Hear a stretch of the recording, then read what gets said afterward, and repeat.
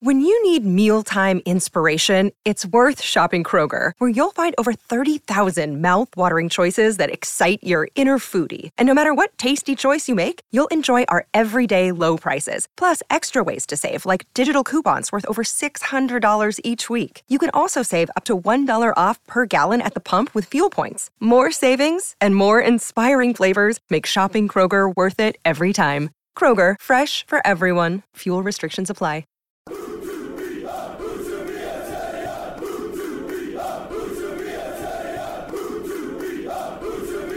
Hello, welcome to Utopia Terrier. Stephen Chicken here, joined by David Hartrick on this very quiet, slow, no news day, not a lot happening. I think I'm going to do a bit about Gary Taylor-Fletcher becoming the new head coach of AFC Crewe. What's going on with you, Dave?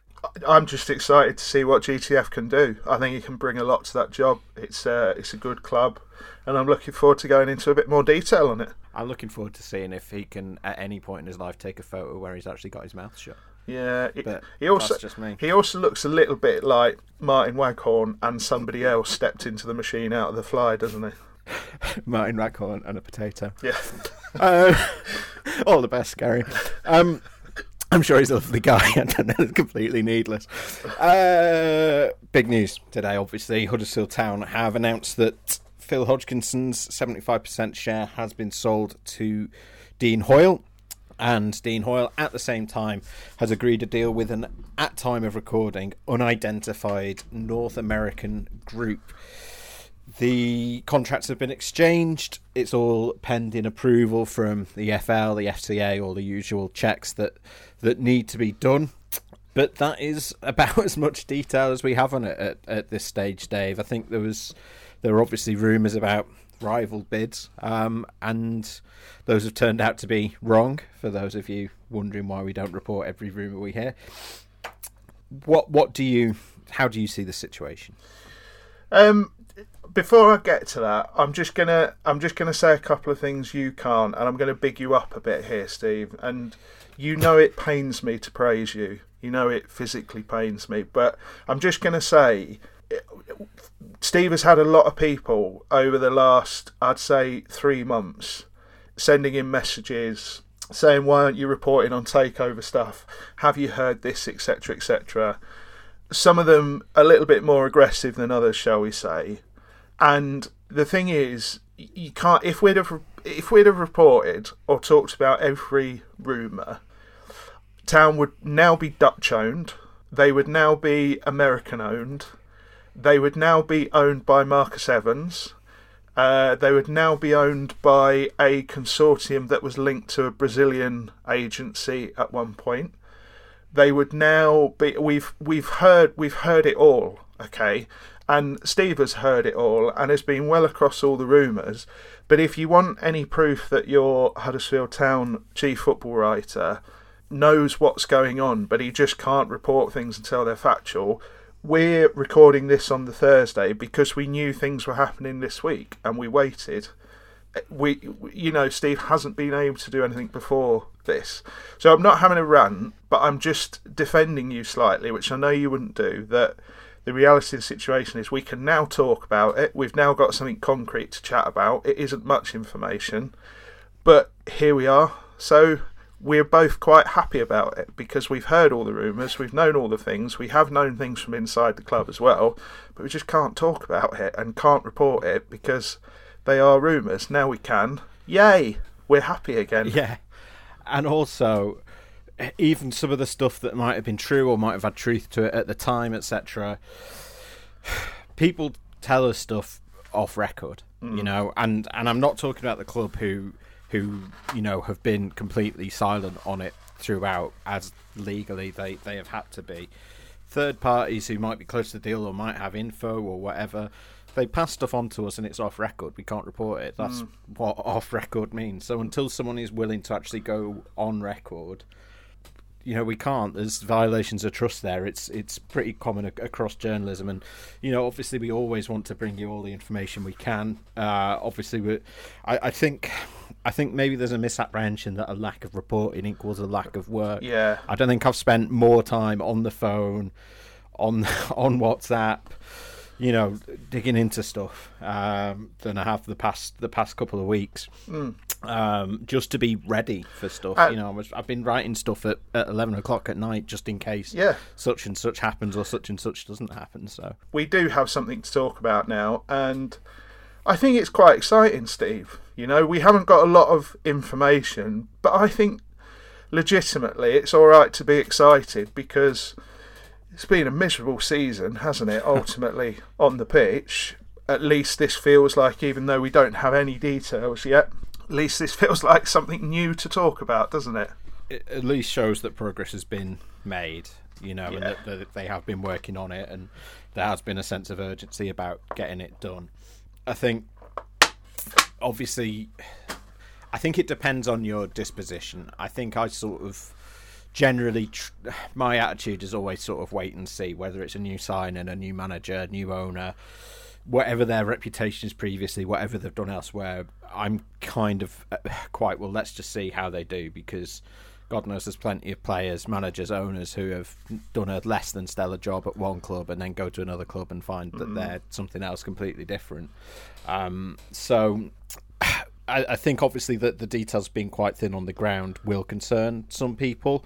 I think there will be some people be like, well, what are the details? Is there going to be debt leveraged onto the club, or is it being bought outright? Oh, there are very there's a million unanswered questions. Yeah, there are some very legitimate questions, aren't there? And we let's be honest, we have them ourselves, don't we? Oh yeah, I mean, I've literally written a piece called "All the Unanswered Questions," and it's who are they? First of all, who are the new owners? What are their ambitions? What are their plans? How is it going to be financed? How quickly is it going to get done? What happens to Canalside? What happens to the John Smith Stadium? What happens to town women? All these questions, and I'm sure that we're going to get answers to a lot of that in time. I'm sure it will come out somewhere who these new owners are if the club don't announce it first. But what I think, but yeah, I think it is. As I say, but I think you're also quite right that there is sort of hope now. It's at least it's a light at the end of the tunnel, and whether that's an exit or an oncoming train, we'll need to see. But it's a light, and that's better than being left in the dark altogether. Yeah, what I was going to say is the things we know factually is that the ownership at the club had essentially stagnated a bit. The investment was at a certain level last summer and in January, and it wasn't that they weren't getting players, but obviously there was a ceiling to what they could do, and the net result of what they've done is that they're in the relegation places, and in our heart of hearts we still think it's a huge job for them to get out ultimately. Yes. They might do, who knows. The funny thing is, when you get something like this resolved, it lifts a cloud a bit, doesn't it? And the thing is, it can change people's mentality, and people don't consciously sort of switch off or play badly or anything like that, but when your future suddenly feels a little bit more certain, it can change things. So who knows? I've genuinely no idea. My gut feeling is Town will probably still be a League One club next year, but a couple of results might change that. But as I said, I just think the leadership had stagnated a little bit, not through anyone's fault, but just because of the circumstances. It was a complicated deal because of the old ownership, and we won't go into it all, but obviously the Pure Group's situation obviously made things quite difficult to untangle and get done and get over the line. But contracts have been exchanged. It's on the official club website. Things will happen, relatively pacey now. There may not be a true sort of change of the guard until the end of the season. It may happen before, but I would have thought at this point they might just want to pick the end of the season as sort of an arbitrary point to step in. Who knows? But well, I've looked at, as a point of comparison, Coventry City were recently taken over. Yeah. And it took, between them announcing their takeover and the exchange of contracts and the intention to sell, etc., and actually getting EFL approval and the deal being done, it was about 2 months, just under 2 months. So you would be looking at just after the end of the season, if that is any guide. Who knows if it is? Could be more complicated, could be less complicated. It kind of feels written in the stars to me that last home game of the season, the new the new owners are there. As I said, no insight whatsoever. It's just one of those hunches that I think, who knows? Ultimately, who knows? But I just think legitimately it's fine for people to have questions, but at the same time to be quite excited. It's perfectly acceptable to have two emotions at the same time. If anything, it's quite grown up. So, it is interesting, and I think people might even be able to hear it in mine and your voices. The last month in particular has been a bit difficult because there's been so much we've not been able to talk about, and so much information flying out there, and a lot of information that we couldn't even step in and quash, in truth, when we knew it was garbage. So at least we've got new things to talk about, and roll on Mbappe and Ward up front next season. I think it sort of changes the tone, doesn't it? From we don't even know who the manager's going to be next season to who's the manager going to be next season, exactly, doesn't it? Like just the announcement today sort of changes it from that. And as I say, there's so many unanswered questions. Who knows what the new owners' intentions will be? Whether they plan to turn Huddersfield Town into next Brighton and Hove Albion, or whether it's just an investment to them and they're happy to stay in the Championship, or there's whether they're going to put a load of money in and try and accelerate up the leagues as quick as possible, whether it is we're happy with running a lower mid-table Championship side, and and then we'll sell it on in 3 years' time, having got it a bit more stable. Who knows? If you will permit me a few seconds of absolutely wild speculation, I would say that the way and the timing of the deal and the way the season's gone, the one thing is, I think if they are a League One club next season, whoever it is who has taken it on will ultimately be in a real hurry to get out of that league, and that's good, because that league is horrible. It's like quicksand. You've got to get out as quickly as you can. Just ask Charlton and Bolton and Sheffield Wednesday and various others who are in there. So I think it could be quite a sort of busy summer in some regards anyway, but I would have thought if they are in League One, they'll be desperate to get out of there fairly quickly. I would have thought if they're still a Championship side, they will be looking at that as a massive bonus, and they will want to obviously vastly improve on this season. So again, I think it could be quite a busy summer. And ultimately, football doesn't matter. It's about whether you win the transfer market, Steve. And I just want to see Huddersfield Town win the transfer market. Yeah, they're only going to get one chance to make a first impression. Very much so. It is, and they will make some mistakes, Steve, because new owners always do when they come in. They'll either buy a couple of duffs for too much money, or they'll appoint the wrong manager, because that's just what new owners do. But you can't just focus on that and ignore if they get 75% of everything else right, can you? That's the thing. I think you're right. I think Dean Hoyle said outright last summer, even before he was stepping away from the club, he did an interview with Radio Leeds, didn't he, where he was saying, I'm putting in £10 million plus into this club at the moment, and ideally my level of investment, personally, I would like to be putting in more like £5 million. And, I think obviously football gets more expensive as time goes on, the gap to the Premier League gets bigger, and Championship, the amount of money that a lot of other Championship clubs are spending. It's frightening. Absolutely. I'm not saying this to excuse Town, because you have to sort of live in the, you have to play the game that you're playing. You can't play, high-minded ideals, but more clubs should be like Town in terms of the level of spending, rather than being like a Reading or a... If you want a cautionary tale, Steve, I'll tell you one. Wigan made, I think it was a £2.5 million loss getting promoted from League One, because they spent £157 on wages for every £100 they earned. They're now in the Championship. They've increased that wage bill. They can't pay it. They've now missed wages for 4 months, and they're looking at a points deduction. Well, they have been deducted. They have been deducted at this point, 3 but points, I think they could get more, Steve, from what I'm told, because of they're doing a further investigation. And they are undoubtedly going to get relegated, and they are undoubtedly going to be in a far worse position next year under this current ownership, the way things are going.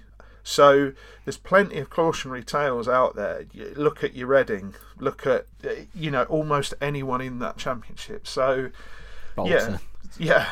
So we hope they spend money, but they spend a level of money that doesn't then leverage the future of the club on anything, because ultimately one great season is not worth 4 absolutely desperate ones, is it? That's the thing. So we shall see. But yeah, it's exciting, and I think as I said, it's fine to feel nervous and excited. It's how I feel every Christmas morning, Steve. You want them to spend it, but spend it by being effing disciplined. Yes, that's it.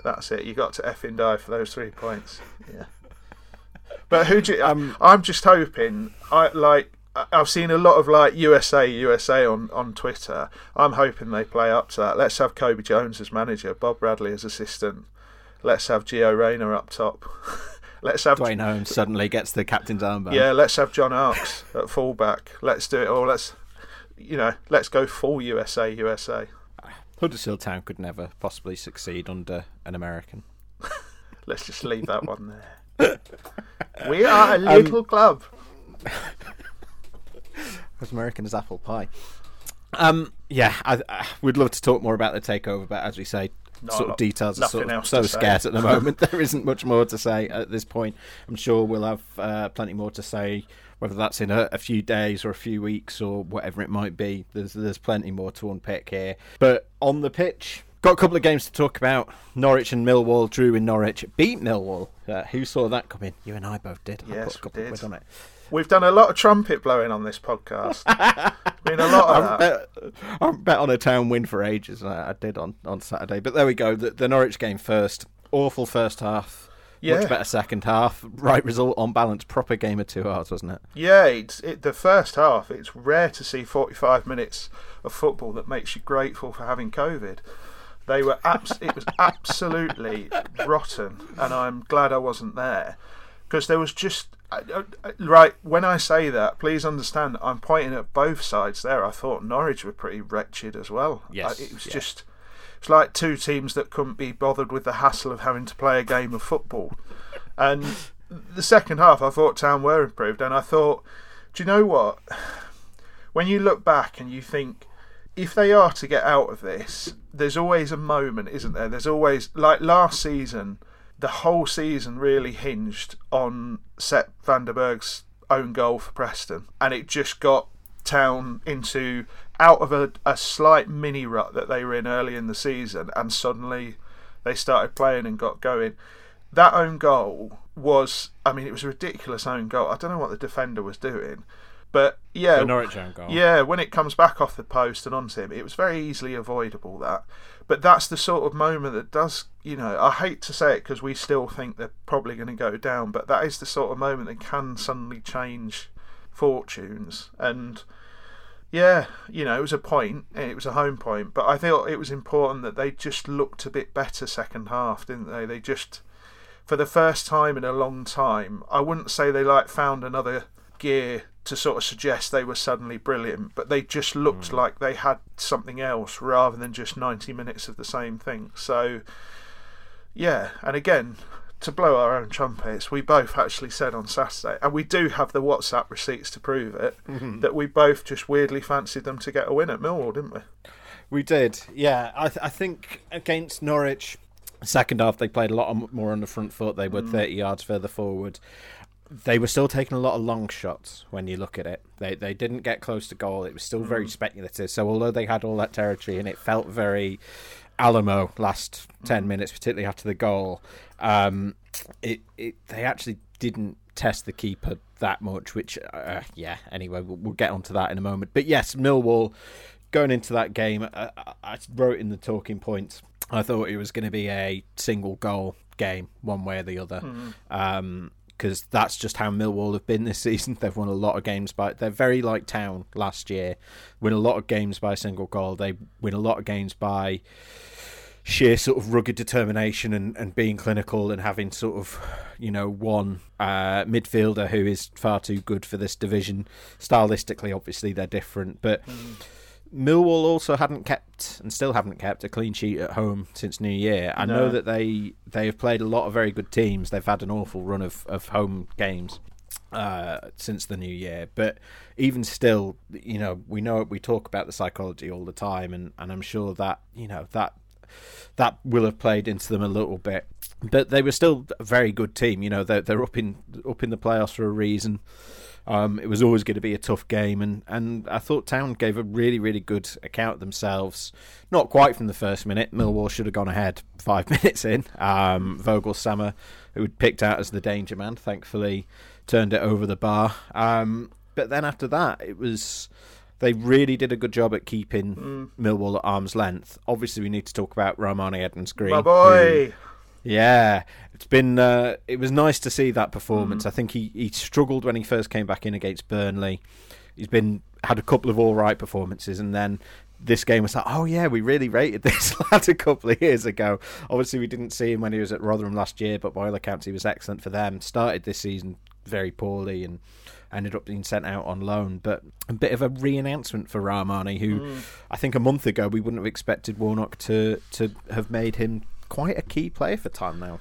Yeah, I thought what was interesting was a lot of sort of people were raising eyebrows that he was essentially switched to midfield, but he was switched to midfield with quite a specific brief, and I think that kind of suits him. I'm not casting any aspersions here, but I think Rarmani is a player who doesn't want to have 5 different things to do in 90 minutes. I think he quite likes, this is your role, go and perform that role to the best of your ability, and he did. I thought he did a really good job, and he looked much more like that very intelligent defender that I saw playing for the B team, and when he started coming through, who looked ahead of, say, a Critchlow, because you could just see in his brain he had more of a picture, he had more of the game worked out, and I think having that specific job allows him to get that picture back so he can understand the game state a bit more and understand what to do in and out of possession a bit more. And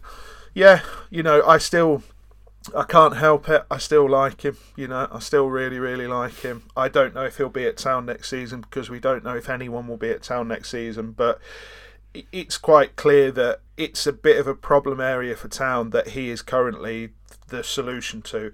Whether he will be until the rest of the season, I've no idea, but this international break is interesting because I think it gives Town and Warnock a little bit of a chance to work on a few things. I'm not a great advocate of, they've got an international break, so they've got all this time and they can come back different, because how many times have we seen Town come back after a break for something and they've been awful? They've managed to return worse. So I'm not a great believer in that, but I think coming as after a 4-point week in the situation they have where they are a little bit closer, they've still got a massive job ahead, but they are a little bit closer, and there are teams around them who are doing their absolute best to give Town a chance of catching them, like QPR, like Reading. I think it's quite an interesting time to have a little bit of time to work on things after a 4-point week, and that Middlesbrough game suddenly feels really, really interesting, whereas a couple of weeks ago it felt like a write-off. It felt like a complete write-off. You look at that game now and you think, okay, let's see what they come up with here. And I think little things like having Rarmani, who now can do a certain job really, really well, suddenly you've got another option in another area of the pitch. And again, these little marginal gains can add up to a bigger gain, but let's be honest, ultimately their problems are still further up the pitch, still higher up the pitch. Yeah, I think Rarmani is pretty representative of a bit of a changing of the guard, and I'm not gonna try and say, the best thing that ever happened to Neil Warnock was losing 4-0 twice in a row.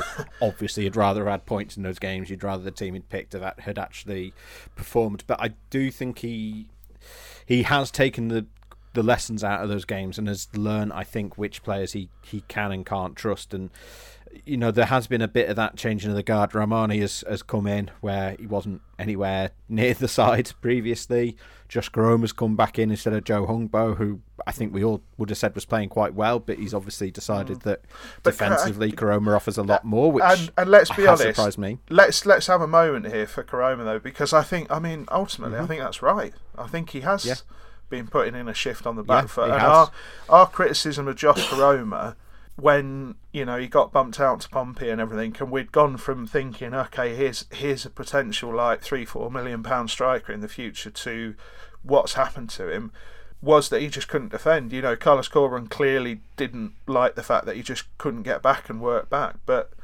yeah, again, marginal gain. Suddenly Josh Carome has learnt when to track a man and when to just sit in a space to stop that space being available. And I think again, it's these little things that do make a bit of a difference. But we really want him facing goal, don't we? That's the thing. Yeah. It was previously, and this is why Carlos Corberán never particularly rated him. I think if he didn't score, he didn't do anything. He didn't do anything. I mean, if you were being cynical, you'd say he looks like a player who knows that he's out of contract in the summer and needs to find a new club, and is not done great at Portsmouth. But right now, that's fine. Fine, yeah. And he is doing it. I think. Ben Jackson as well on the other side. I think he and Carome are similar. They're not sort of perfect. They each have sort of 10 minutes in each game where they do let their man go a little bit. But overall, I think they're doing a good job. I think initially when Warnock came in, he was very keen on having attacking fullbacks. I think his initial idea was Jaheim Headley and Matt Lowton as attacking fullbacks or wing backs, who were effectively playing as wing backs and then would get back to defend. I think Lowton's poor form and Headley's injury probably, and obviously those 4-0s, I think has prompted a bit of a rethink as, okay, well, let's go the other way. Let's just have a limited right back and limited left back, whether that's Edmonds Green or Pearson, and then Ruffles on the other side. And then we'll get the wingers to come back rather than asking the fullbacks to go forward. And I think that sort of that four at the back with those players coming back is working at the moment. But we've singled out a few players there, but I think everyone against Millwall had a good game. I thought Tom Lees was exceptional, particularly in the first half. He bailed them out a couple of times. First half, I think sort of the rest of the back line sort of rose to his level after the break, and meant that he was doing less sort of last-ditch stuff. Vaclik had another good game. Jack Rodoni, his running stats must have been absolutely insane for that game. He never stopped, as he hasn't all season. And I know not everyone is Jack Rodoni's biggest fan. He obviously, I think it's fair to say he probably holds onto the ball a bit longer than he should a lot of the time in the final third. But that team, because of other individuals in that team desperately needs a runner. And now they've sort of discovered again. They've sort of discovered Rodoni's role in that, haven't they? And he frustrates me, and we've spoke about it on here that he's clearly going to be a really good player, but he's not there yet. But again, at the moment, he's doing quite a specific job, and it's what they need at the moment. So it may change yet again before the end of the season, but yeah, his running is kind of allowing other people to do what they do better as well. So yeah, he's a bit of a facilitator at the moment, when I think people were hoping he was going to be the creator, weren't they? And still are ultimately. Yeah, I thought it was interesting how Neil Warnock used Jonathan Hogg against Millwall as well. Did you notice he often presses with the front two? Did you notice Hogg was the other one in the two for a lot of the game, which I think is probably a smart move. He's not as mobile as he once was, Jonathan Hogg. Well, that's exactly it. So you either have him high or you have him deep. And if you trust your defence and you don't think necessarily you need the extra body in there, then why not use him higher? So again, I think we come back to like something we said a couple of weeks ago, which is I think some people can be a bit unfair on Neil Warnock and just assume he sets his teams up a certain way and sends them out for the first half, gives them a kick in at half time, and then it's full time and hopefully they've won. There was a lot of subtlety in a lot of the things that they did and quite a lot of intricacy. So stuff like that does take a little bit of time as well. So I think also we have to sort of note that we are looking at a team that have had Warnock for a month now? Is it a month? Mm-hmm. Yeah. And I think that was game to game. Yeah. Yeah. Between Birmingham and Millwall, it's a month exactly. So yeah. So I think that is a bit evident as well now, which is encouraging. We still think it might be a bit too late, but it at least gives them a chance of now fighting. Whereas me and you were both absolutely through the floor because we were they weren't even laying a glove on anyone, were they? No, and I think those issues sort of still haven't gone. I think I enjoyed my Wednesday afternoon doing basically digging into the numbers on FBref and try to find the points of difference in Warnock's side. Obviously, they have been more direct. That notably more direct. They're playing fewer short passes. They're playing more long passes. And they're dribbling at opponents a lot more, which not always successfully. I think the games where they've dribbled at opponents the most, they haven't won any of them. But it's clearly an instruction. I think that's where he values Jack Radoni and Brahima Diarra and Ben Jackson and Josh Koroma so highly, because it's them that's doing the bulk of that work. I think they're doing the jobs that I think it sounds really cruel to say this. I don't mean this cruelly, but some fans will jump on this. I think they're doing the job that I think he saw Scott High doing in training, and then couldn't work out why he couldn't necessarily parlay that onto the pitch and into the first team. It's fair enough. Yeah, but I think in attack they are still a bit of a state. Yeah. They've had some games where they've had more shots. They've had some games where they've only had 4. They didn't have a shot on target against Norwich.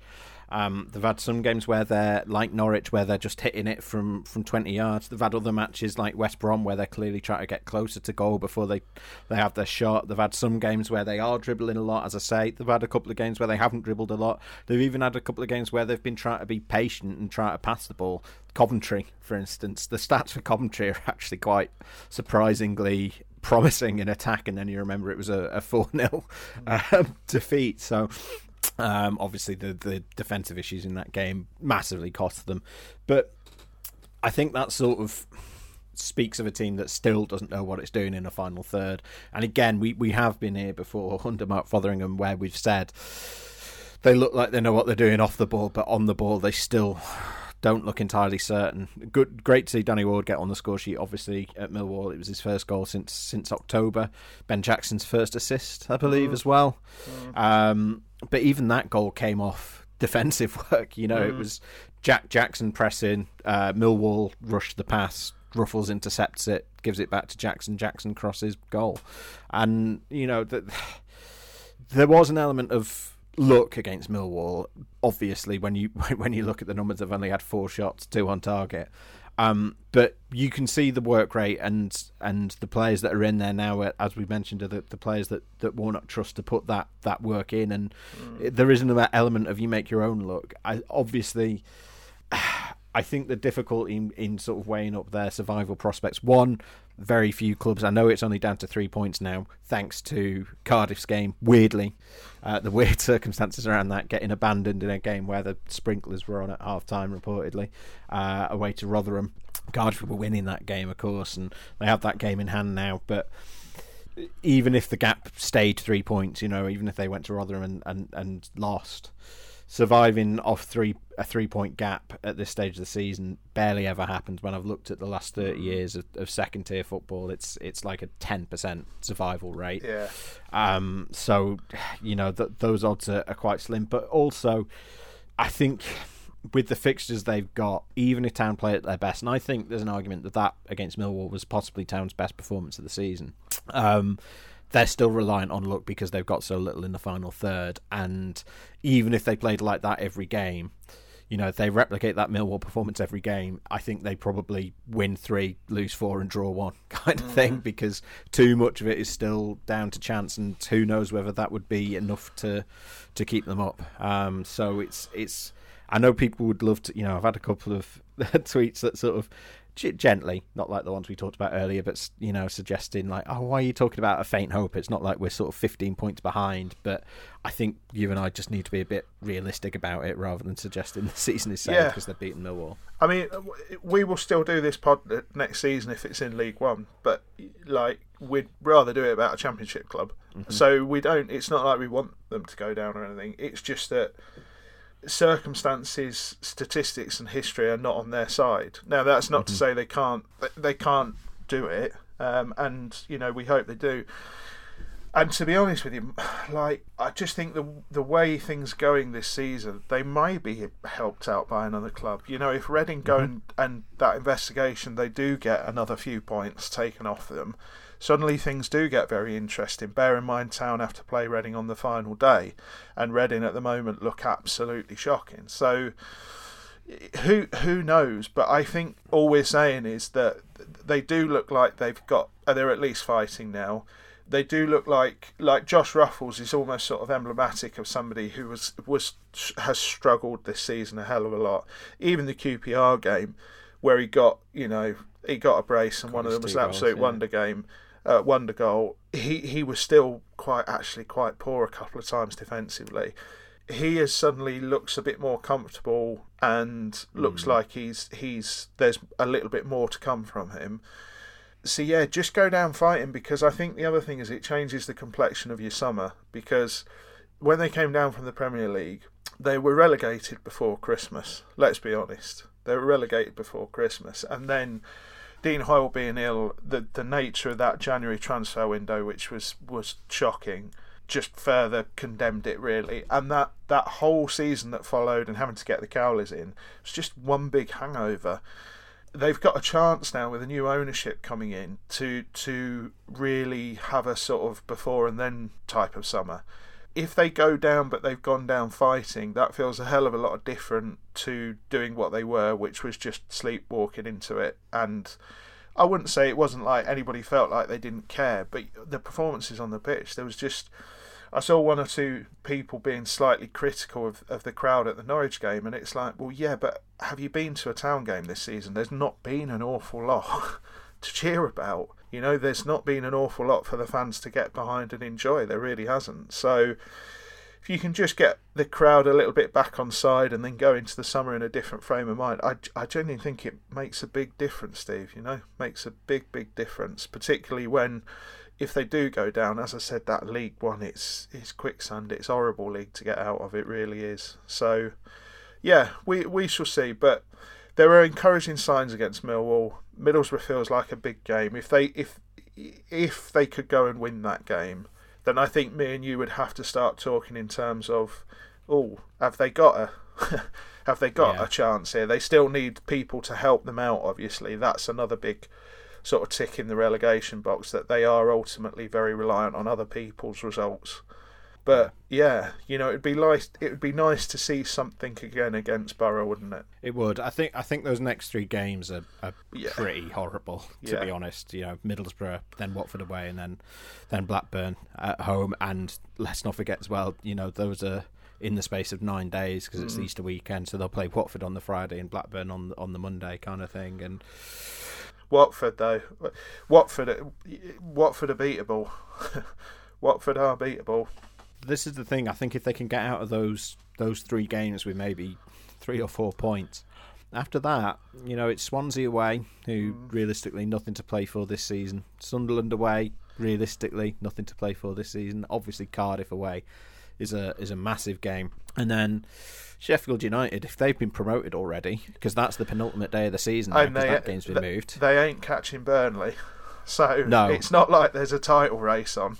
No, but they can obviously, if they can get second before they play Town, probably the ideal thing for Town would be Sheffield United claim automatic promotion the weekend before they come to the John Smiths, and they've all been out celebrating on the Saturday night. They need Sheffield United to be Brighton, because we every time we've looked like we're going to win a league, the minute we've got promoted, our entire squad has just gone on the ale and basically managed to come second.